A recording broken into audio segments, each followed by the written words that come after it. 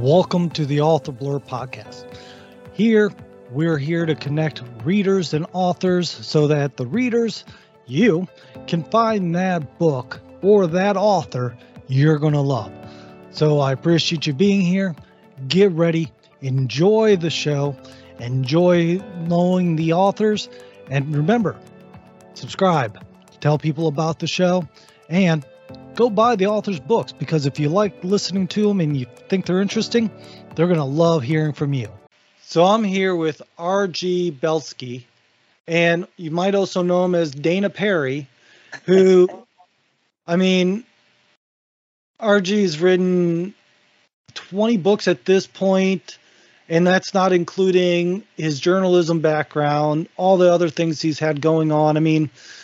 Literally, I could spend the whole show just talking about the things that I've read up on you on, the things that, and I'd say the list of your books, like I said, 20 books. RG, if you can you help me out a little bit? Tell everybody a bit about yourself. Tell us a bit about your books, and then we can go in, because I know you have a new one out. It's news to me. Right. So that's your newest one out right now, I believe. So. Right. Well, yeah. So I've had two careers, and both of them have been a lot of fun.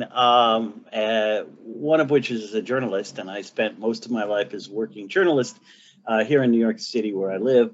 I was metropolitan editor of the New York Post for a long time during the period when it was owned by Rupert Murdoch. Well, it's still owned by Rupert Murdoch, but his first time around, and it sold like 1 million copies. This is when people read newspapers all the time.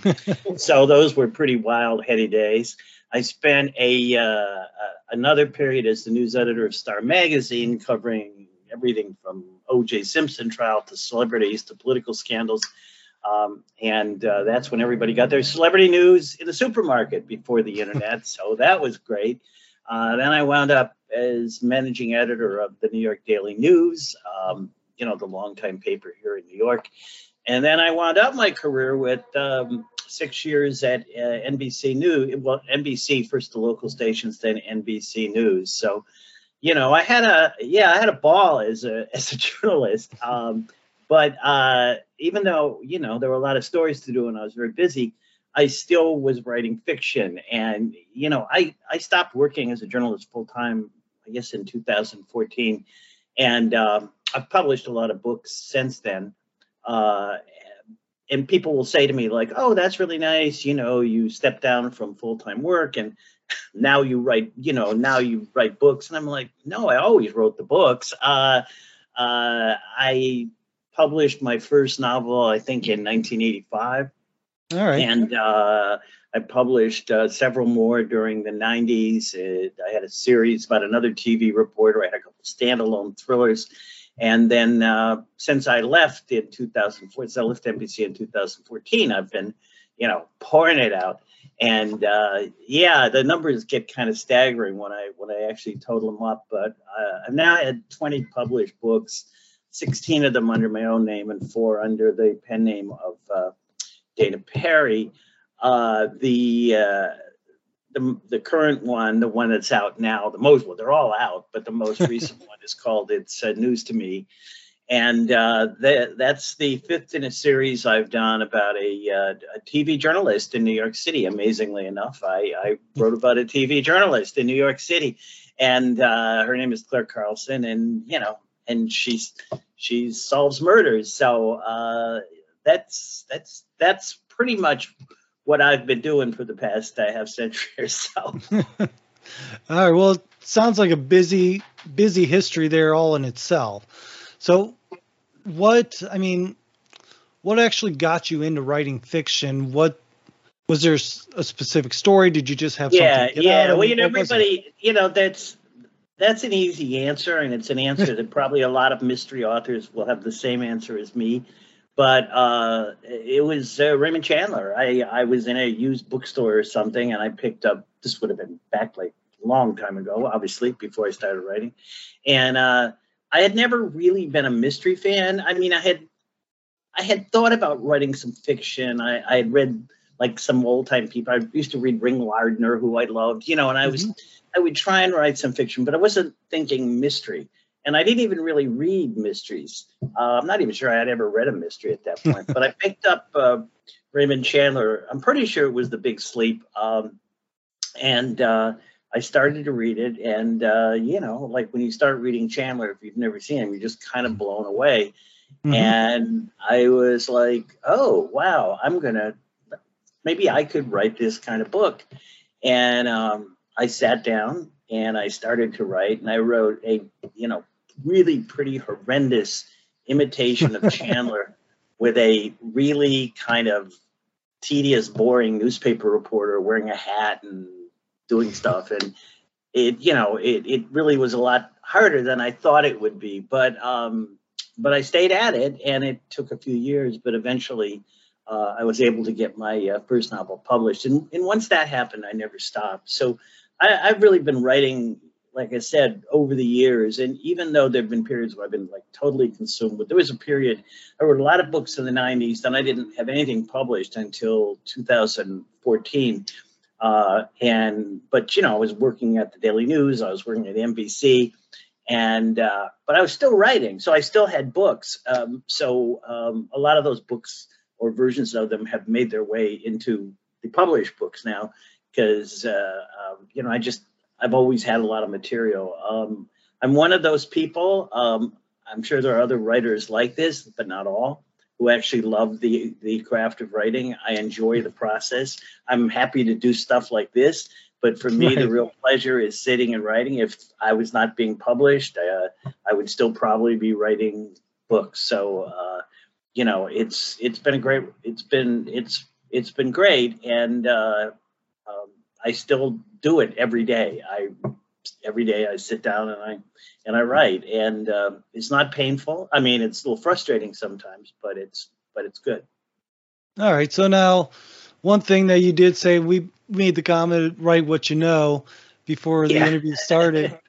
So here's well, I was just going to say, before you ask your question, I was going to say there's a little selfish reason I have for this, write what you know, which is like one of the things I hate to do is research. Right. And the reason for this is not because I'm particularly lazy, but because I spent most of my life doing research as a journalist. I mean, it's all about facts. It's all about, you got to make sure you know everything. You got to dig into everything. The writing is actually kind of secondary to the getting all the material right. And for me, once I started writing novels, one of the great parts was I didn't have to worry about the facts. I didn't have to worry about it. I could just make it up, whatever it is. I don't have to write about a restaurant or an office building and make sure that it's on the right address or anything. I can make up a restaurant or an office building. So I just sort of like the idea of avoiding research. And by writing what I know, I mean, I write about newsrooms, and I know about newsrooms, so I don't really have to look. I know about the media, so I don't have to look. And I base my books in New York City, which I've lived in for most of my adult life, although I'm not a native New Yorker. So I know a lot about New York. And the only time I have to actually do research is like if I have Claire go to like Los Angeles or something, then I have to find somebody that knows a bit more about it. But anyway, yeah, so that's kind of why I write what I know. I actually think it's a good technique, but for me, it saves a lot of time. Oh, I understand. Trust me. My first two books are written in Rising Sun, Ohio, Northwest Ohio, where I grew up, just simply because I remember the roads. I remember all this stuff very easily. So that makes perfect sense to me. Plus, well, I'm from Northeast Ohio. I'm from Cleveland, actually. And when I have Claire, a lot of times in my books, when I have to have a setting, and in fact, in some of the Dana Perry books I'm writing now, I use Ohio because exactly what you say. I like to say, well, just one of the things that you desperately don't want is somebody to read your book and say, oh, well, you don't really know about that, or you don't understand that. And they can read my books, but they can't say I don't know about a newsroom, although one or two people have said this, well, that's not the way a newsroom really works. And, and I'll just say, well, I've been in a lot of newsrooms, and this is what happens in the newsrooms I've been in. Well, it's kind of like I spoke with another author who was a cop, and the one thing that brought up was the fact of people, like for me, for an example, I only see or know about the cop's life from what you see on TV, or you hear or read about in the book. So most people tend to sit there and say, oh, well, that's what it's on TV, so that has to be how it is. And I even asked him, I said, you always see these movies where the cops only have one case they're focused on. And he's like, no, that's nowhere near, because sometimes they'll have multiple cases going at a time. And he explained it to me. So it's that whole thing of, and I can understand, like, I have no idea other than watching like news radio and from the old days and other shows like that where they showed a newsroom and how things supposedly happen. And that's my only reference. So I can see how people would mistaken that. Right. But I should also add this caveat, which is that when people say to me, like, wow, you've really, with Claire Carlson, you really created a really accurate image of what the newsroom is. I read it, oh, that's how a newsroom works. And my answer is no, because this is fiction. It's like you talked about the cop. He's working on 12 cases at one time, but nobody wants to see that on TV. It's like Raymond Chandler used to tell the famous story about one critic one time, savaged, I don't know how you could do it, but savaged the Philip Marlowe character and saying he's not a realistic PI. A PI doesn't meet beautiful blondes and get knocked on the head every time he walks the room. That's not what a PI does.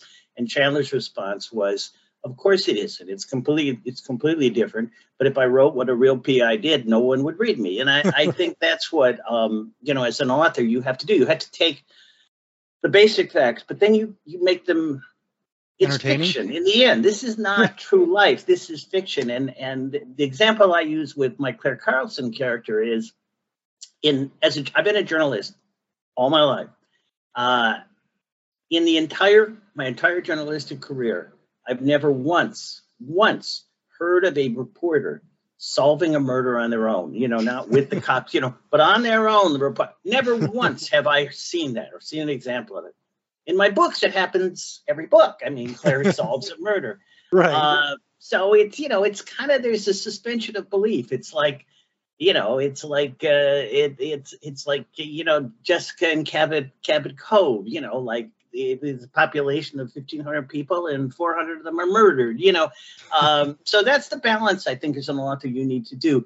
You want to capture a lot of the real stuff, but you also then fictionalize it in a way, this isn't real life. This is an adventure for people. This is an escape for people. And that's what a lot of authors do, but that's certainly what I try and do in my books. All right. Now, here's the question I had, and for some reason this sticks in my mind because I'm going through a book now written by a guy. It has a female protagonist. Yeah. And it's quite interesting, but I know, like, when I've tried to write female protagonists, it just feels weird and off to me. I don't feel like I'm doing it right because I just can't get in the head of a female and be able to do that. What is it that got you to write Claire or your protagonists? Well, it's like with a lot of this stuff, it's not like some well thought out plot or something like that. It's what you feel you can write best. And I've thought about this. I've been asked this a lot. Out of the 20 books, I think 14 of them, I'm guessing, involved a female protagonist. Right. Now, all my books are written in the first person. So the way this started was when I first started writing, back after I'd picked up the Raymond Chandler book, I told you, and then wrote the very bad Raymond Chandler imitation with this male reporter. I kept trying to get it better and better. And then I finally got a book, or the beginning of a book anyway, involving a male reporter. And I showed it to a friend of mine who actually was in the publishing industry. She wasn't in mystery publishing, but we were having dinner, and I said, and she said, well, this is really good. You really have a lot of talent or whatever as an author. And she said, but I had an idea. Like, what if you turn the male reporter into a woman? Then you could do, A, B, C, and D and have her. And this was back in the kind when I was writing this was back kind of in the late 70s, early 80s. And I don't know how familiar you are with that period, but women were not really a focal point of the mystery world then. Right. Later on, the Sue Graftons and the Janet Ivanoviches and everybody, came with these great female characters, the Kinsey Malone and everybody. But, when you worked in a newspaper, many of the women had to work like in the feature section. They weren't covering police. They weren't covering crime. So it gave me the opportunity to not only have my character, whose name was Lucy Shannon, solve mysteries, but also kind of fight at the system and make her way and be tough and all these things that we sort of take for granted now. So I wrote her as a woman, and it kind of made the book come alive, and the book got sold and everything. And then I wrote another series about a woman, and then I did a couple things with guys, but I've always been, I like writing the woman character. Fortunately, in general, most women have said, oh, you write women really well. I certainly, try and ask questions of people, like women friends that I know. Every once in a while, will say something to me when she reads something of mine, like, I have a woman agent, and she'll say, well, I don't know that a woman would do that or say that. And I pretty much always listen to that. Right. And sometimes it gets a little tricky. I had Claire in one of my previous books, Beyond the Headlines. It gets involved in during the whole Me Too movement. And, there's obviously a lot of political issues there. And Claire has to kind of navigate that in the newsroom.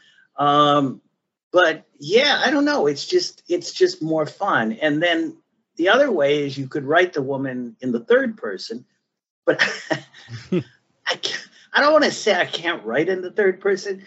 I've had like 20 books published. All of them are written in the first person. And people say to me, oh, so you've never written a book in the third person? And my answer is, I've written a number of books in the third person, but they've never gotten published. So there might be a lesson there to me. I just write better in the first person. I like the immediacy of it. I like there are arguments both ways.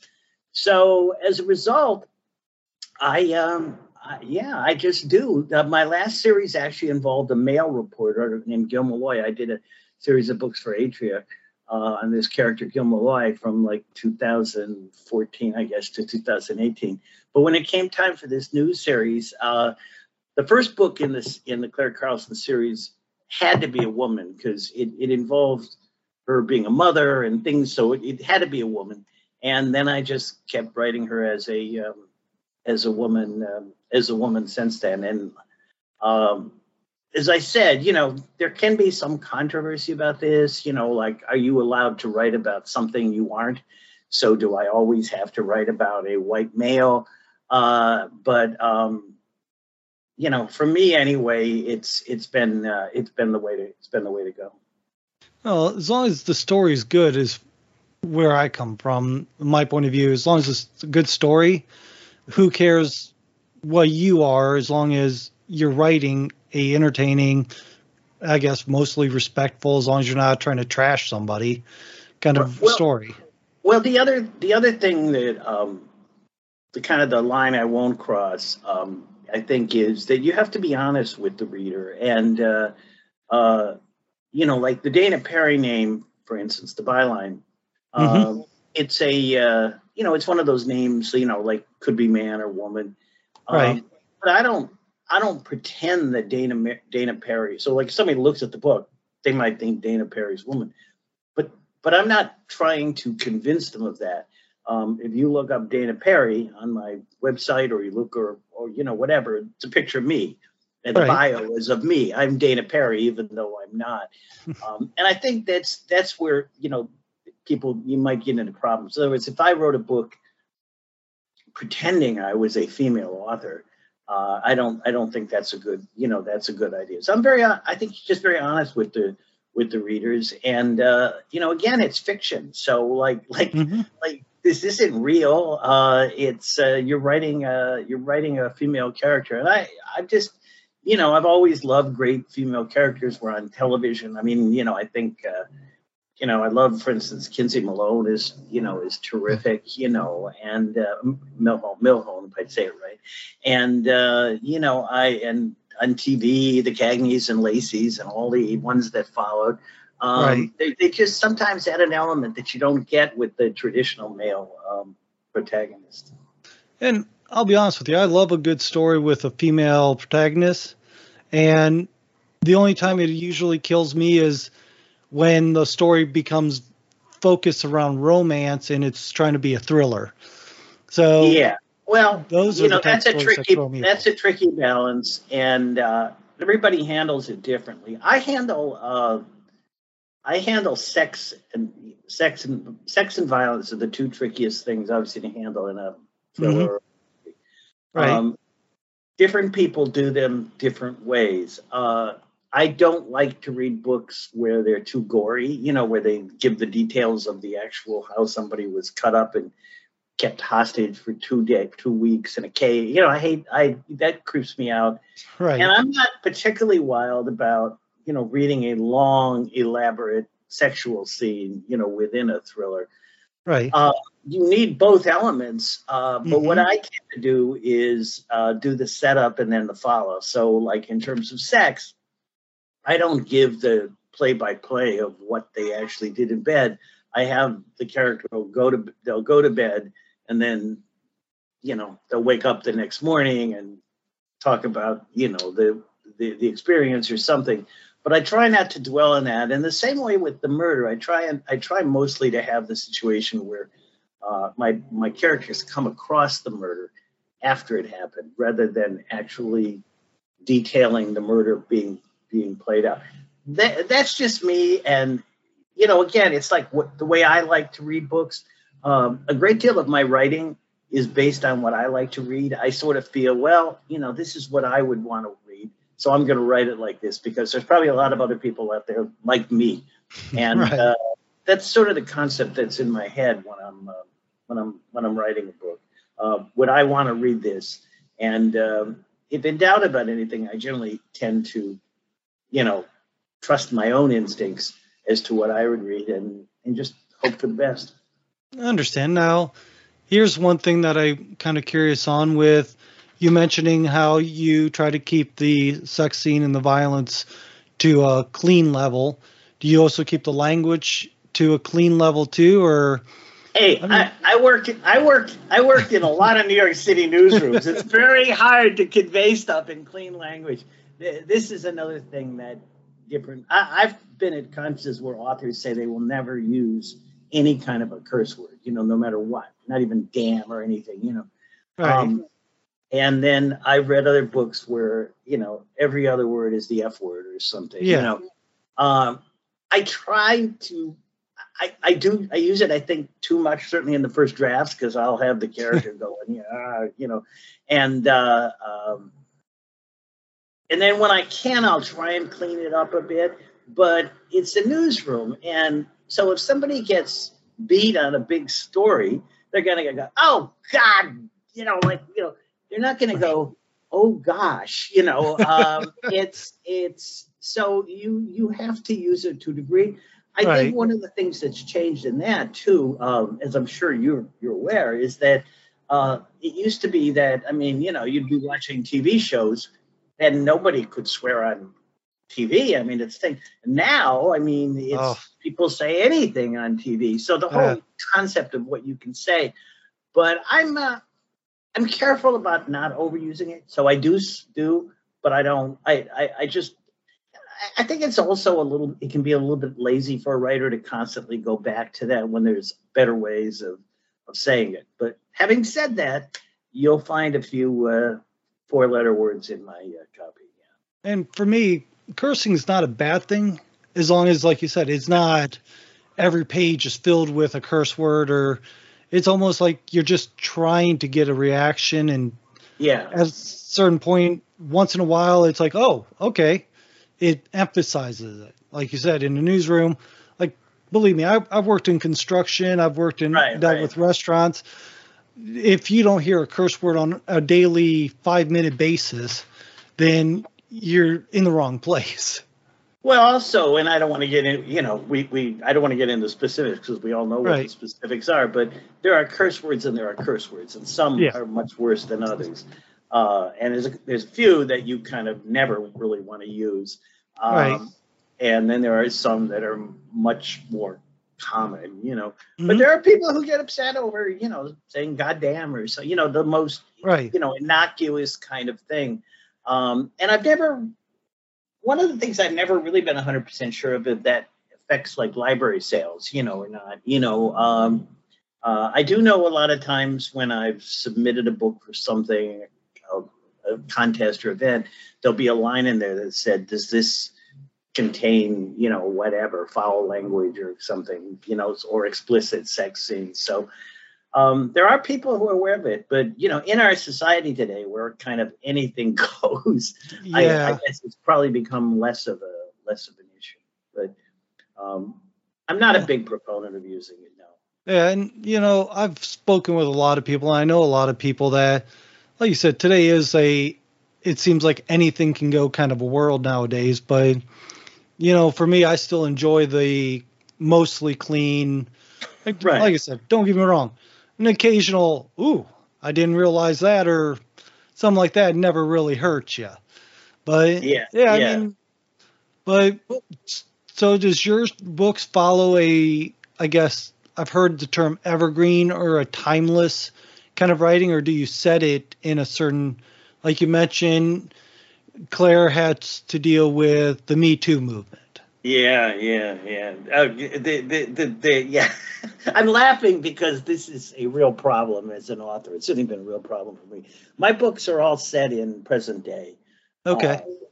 but I do like not flashbacks, but like Claire will go back and look into something that was happening in the 70s or the the Vietnam, and Beyond the Headlines all involves a guy who had secrets from Vietnam, so she has to go back and look at Vietnam. But it's all happening from the present day. I wrote the first book I wrote when I started writing again in 2000. Well, when I started publishing in 2014, it's called The Kennedy Connection, and that involved a reporter who has to solve a lot of present day murders, and he decides the only way to do that is they're linked to the Kennedy connection. So he has to solve the Kennedy connection. So you have to go back to 1963.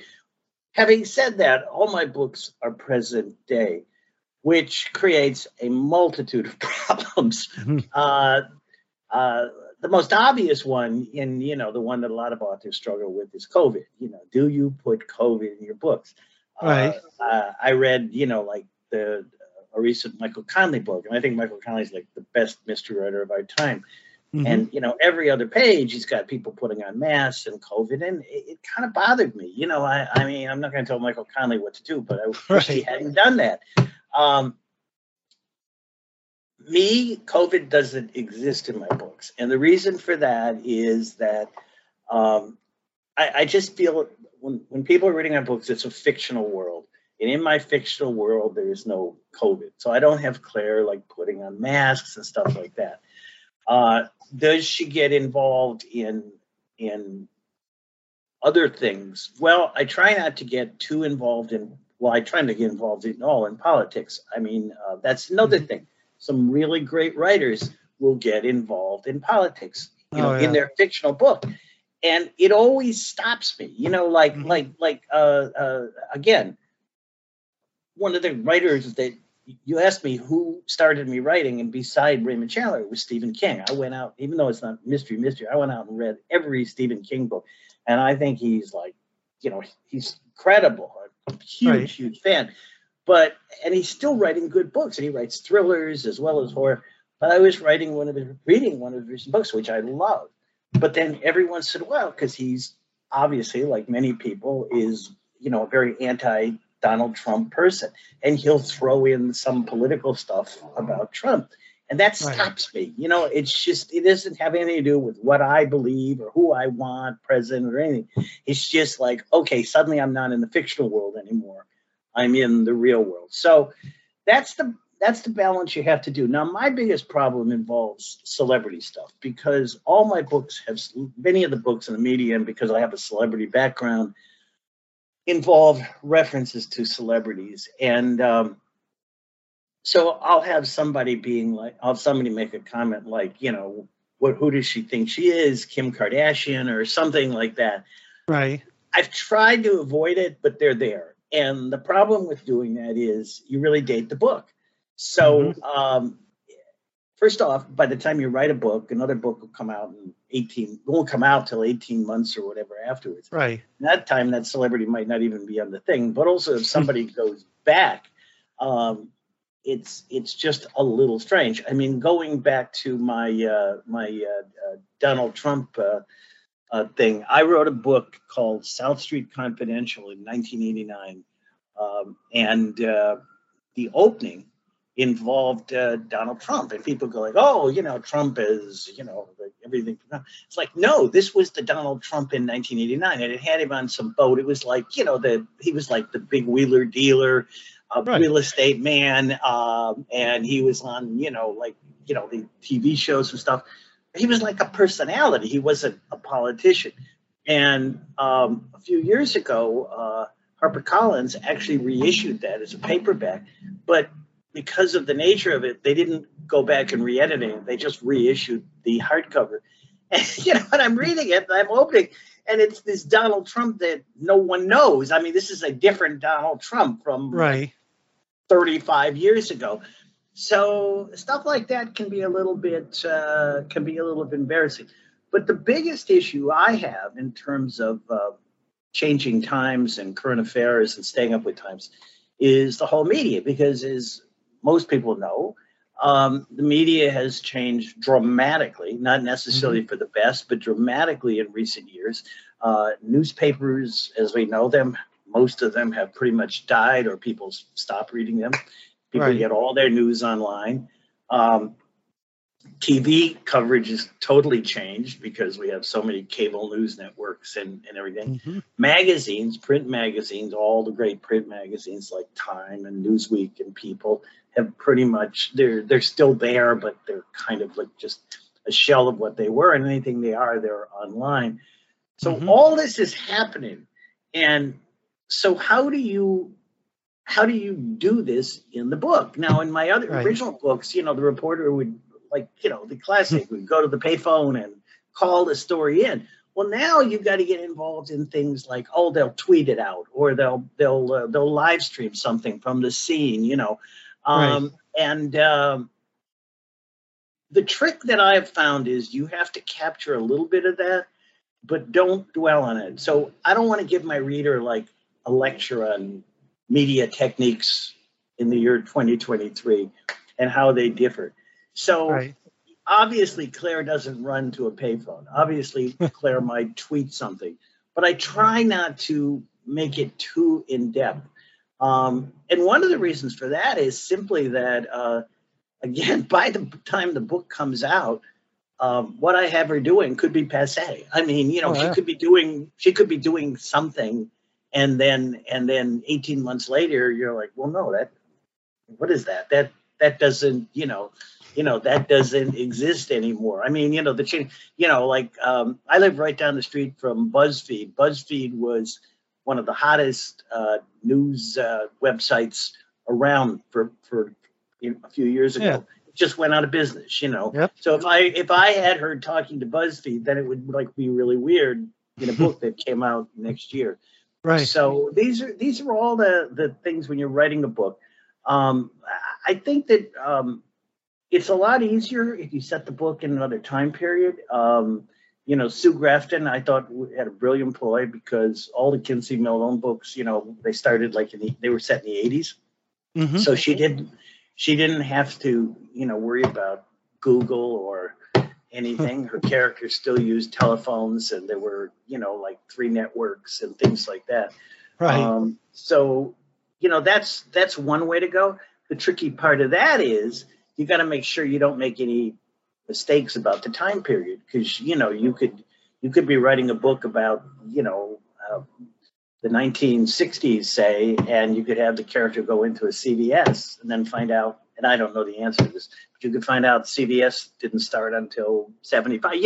There are tricky little things like that you can get involved in. So those are a lot of the issues that consume an author's time. Oh, I can imagine. And I know, like, what is it, that show Stranger Things? Yeah. When that first came out, I think before I even watched it, the first thing I heard about it was they had a walkie-talkie that came out like 2 years after the show was set. And I'm like, really? That's your big takeaway? But yeah, people do focus on those type of things. And I mean, like, I'll admit it, if I know of a place, I'll Google it if I read it in a book just to learn a little more. I get into that kind of stuff. So I understand trying to make sure you're accurate there, and I can understand the whole purpose of what you're saying. Now, with that being said, do you really push much into, like, I guess the side characters or the sub characters? Do you really bring them out much, or have them play a big part, or how do you work with them? Yeah, that's one of the most important and challenging parts of a book. Obviously, your main character is the main character, right? But they don't work in a vacuum. And in all my books, I like in Claire's book, she has she always has like a boss. She has coworkers in the newsroom, and she has a best friend. She also has some ex-husbands that she has relations. So I have like a group of people around her. The trick is to make them not to make them interesting, Right. And so they all have to have some kind of quirk or characteristics or something. You don't want, so like Claire has a best friend. So Claire, I describe Claire basically as she's like a terrific journalist and she's great at her job, but her rest of her life is like a train wreck. I mean, she's been divorced 3 times. She gets involved in really bad decisions with men. Her personal life is just a nightmare. So her best friend is the exact opposite. Her best friend is this successful woman lawyer who's has kids and a family and has her life together. And, I did that specifically because I wanted her to be the opposite of Claire. And the two are friends because they are sort of opposites. Okay. And it's the same thing with people in her newsroom. There are some really crazy people in her newsroom. You want to have and I'm dating myself here in terms of the TV reference, but you want to have like a Ted Knight or somebody from the Mary Tyler Moore Show. You want to have like a really weird, offbeat guy. Right. You don't want to just have like normal people or news radio. Like all these shows, they always had characters. So you want to work at that. The other thing that's tricky as an author, and you got to make them sound different, so like when you're writing, you have a certain cadence to the way that somebody talks. So Claire talks in a certain way. One of the greatest compliments I've ever had is people have said to me, your characters, including Carrie, your character, your main character, like Claire, she sounds like you, like she talks the way you talk. And I take that, like I say, as a good thing, because I'm basically putting my voice into her. And like everything, the self-deprecating tone, the jokes, everything they say, that's you, man, But when you're writing the other characters, you can't have them all like Claire. So you've got to have different voices. You've got to have them speak in a different way, in a way that even if you're not doing, James said or Alice said, that the reader will probably figure out who the character is based on what they're saying and how they're saying it. So the answer to your question is yes. That's no book can exist on a single character, no matter how great that character is. Right. So coming up with the side characters, and also coming up with the bad guy, the villain, which is also the other part of writing a book, which is you got to make the villain, you got to make the bad guy, you got to make him interesting, you got to make him formidable. So Hmm. he's a real challenge for Claire, but he also has to be complex. He has to be interesting. So all those things are, what when I'm sitting down to write a book, these are all the things that I'm trying to work out. All It's not right. easy So sometimes. Not easy. Yeah. I understand now. Mentioning about the villains, Right. that so like for me, I do really enjoy a good villain that you kind of love to hate, kind of a thing. Right. Right. What are your villains really like? Are they like just in the shadows? You don't really know who they are until the end.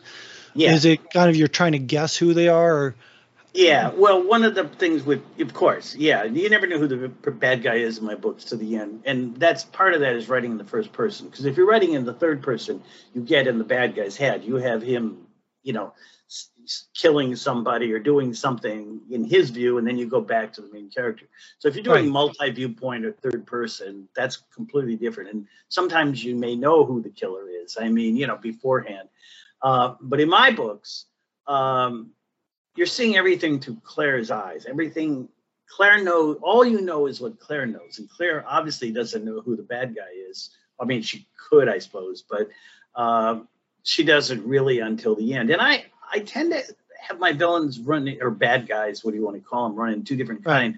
One of them is, somebody who is very evil for the sake of being evil. I mean, I've covered a lot of, I go all the way back to covering like Son of Sam and Ted Bundy and these people who just killed people for the sake of killing because they were right, horrible people. And those are some of the people in my books. Those are actually the easiest ones to write. right, The ones that I find sometimes the most interesting are the people who kill for, who are basically good people who do bad things for reasons that are very complex. And so at the end of the book, you might find you felt almost feeling compassion for that person, hmm, like I'm trying to think of an example, but like if a wife found her husband in bed with her best friend and she shot and killed them both, that's a terrible thing, but that it isn't like the wife is necessarily a terrible person. She did a right, terrible thing at a moment in time. So a lot of my villains and bad people are people that you can actually feel some compassion for, although you can never condone, the things they did. Now, having said that, there's all sorts of great ways to write mysteries, and the example I always love to use is one of my favorite TV shows. One of everybody's probably is Columbo, and hmm, I always think like, man, if you came up with that idea and you tried to sell it to somebody, you say, well, I have this idea. You see, somebody murders somebody at the beginning of the story, and everybody knows who did it. And then the next 2 hours is the detective trying to solve it. You'd be like, well, that's not very interesting. But right, it's a great show because of the character. So there are no rules. There's all sorts of different ways of doing it. But in my case, you really don't know, or hopefully you don't know who done it until the very end. right, which makes sense. So now I imagine you still have more coming. Are you planning on expanding your Clear Carson Yeah, yeah. series So, or so the last book in Claire Carlson is news to me, as I said, came right? out in October of this past year. That's like 6 months ago. The paperback version of that will be out in, I think, the fall, this fall. So that's in hardcover, ebook, and Audible, and then All right. the paperback will be out in the fall. I've just finished writing the sixth Claire Carlson book, and that's done. It's in the can. It's at the publisher. That'll be out in January of 2024, which is next January, obviously. Hmm. And it's called Broadcast Blues. And so like you can read the current one. You can read some of the back ones. There are four before this. They're all kind of standalone. So like even though it's a series, you can read one without having read the other. I think I try and work on Okay. that. But yeah, Broadcast Blues will be the sixth in the series. And then at some point early in the year, Dana Perry will reemerge. And Dana Perry, God bless him, has going to have a series of 3 new thrillers out. It's from publisher Bookager Publishing in England, but they distribute all through the United States here. Right. And they're about an FBI agent, a female FBI agent, named Nikki Cassidy, who works out of Washington but kind of travels all around the country chasing serial killers. And there's going to be 3 books in this series. I've written 2 of them. I'm in the process right now of trying to finish up the 3rd book. I assume they'll be out probably, I'm guessing right now, late spring, early summer of 2024. But here's the interesting thing about this, and publishing schedules can change, but they are going to attempt to do something which is, I think it's relatively unusual, but I'm told has been done, which is all 3 of these books are going to be released simultaneously. So it's not like one will come out and then the other will come out a year from now and the other come out. I think the idea comes from, we all are into binge watching on TV. Right. So, a series comes on and we literally watch the series without stopping. Yeah. And the original idea was they would come out with 1 a month, sort of like an old fashioned serial in a movie house. So maybe the first one would come out in April, then in May, then in June. Now I think, and again, this could change, but the plan right now is they may even come out simultaneously. And the idea would be that if somebody likes the first book, you don't wait a year to read the second book. You just read them like in one big stretch, like you're watching Ted Lasso or something, Right. Look, I have no idea if that's a good. I've never heard of that concept, but I tend to depend on I basically believe the people publishing my books know more about it, the publishing business, than I do. Right. And so I'll be fascinating to see how that comes out. But so right now in 2024, there'll be Broadcast Blues. Then later, there'll be 3 Dana Perry books. The working titles right now are The Nowhere Girls, The Last One to Die, and the 3rd one, I'm still thinking of the title. Understandable. If anybody has any suggestions, feel free to pitch them to me. Yeah. So speaking of that, if people's trying to find you, I have a profile of you or for you on authorblurb.com where people can find you, get your links, everything that you've given me, even the long list of books that you have. They can find it all there. Where, if somebody wants to pitch that 3rd book idea to you, where do you suggest they reach out to you or find you if they want to find your other books? Well, you can certainly reach out. This is how you found me, Eric. You can reach out to my website, which is www.rgbelsky.com.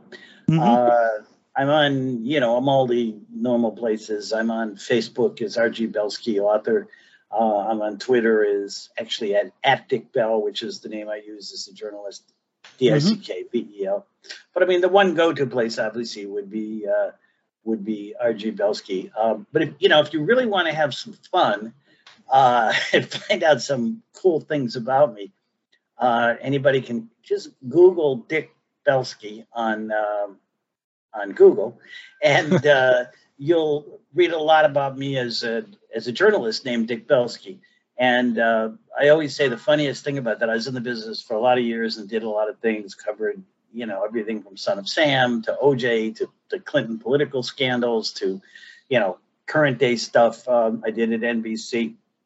But pretty much everything that's on, the majority of stuff you'll find about me on Google has to do with the infamous, however you want to say it, New York Post headline, headless body and topless bar.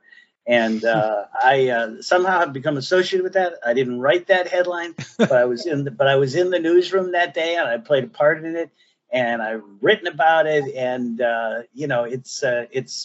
it's just funny how it's become one of the things I've become known by is, he was the guy who was involved with headless body and topless bar. It became the most famous probably headline of all time.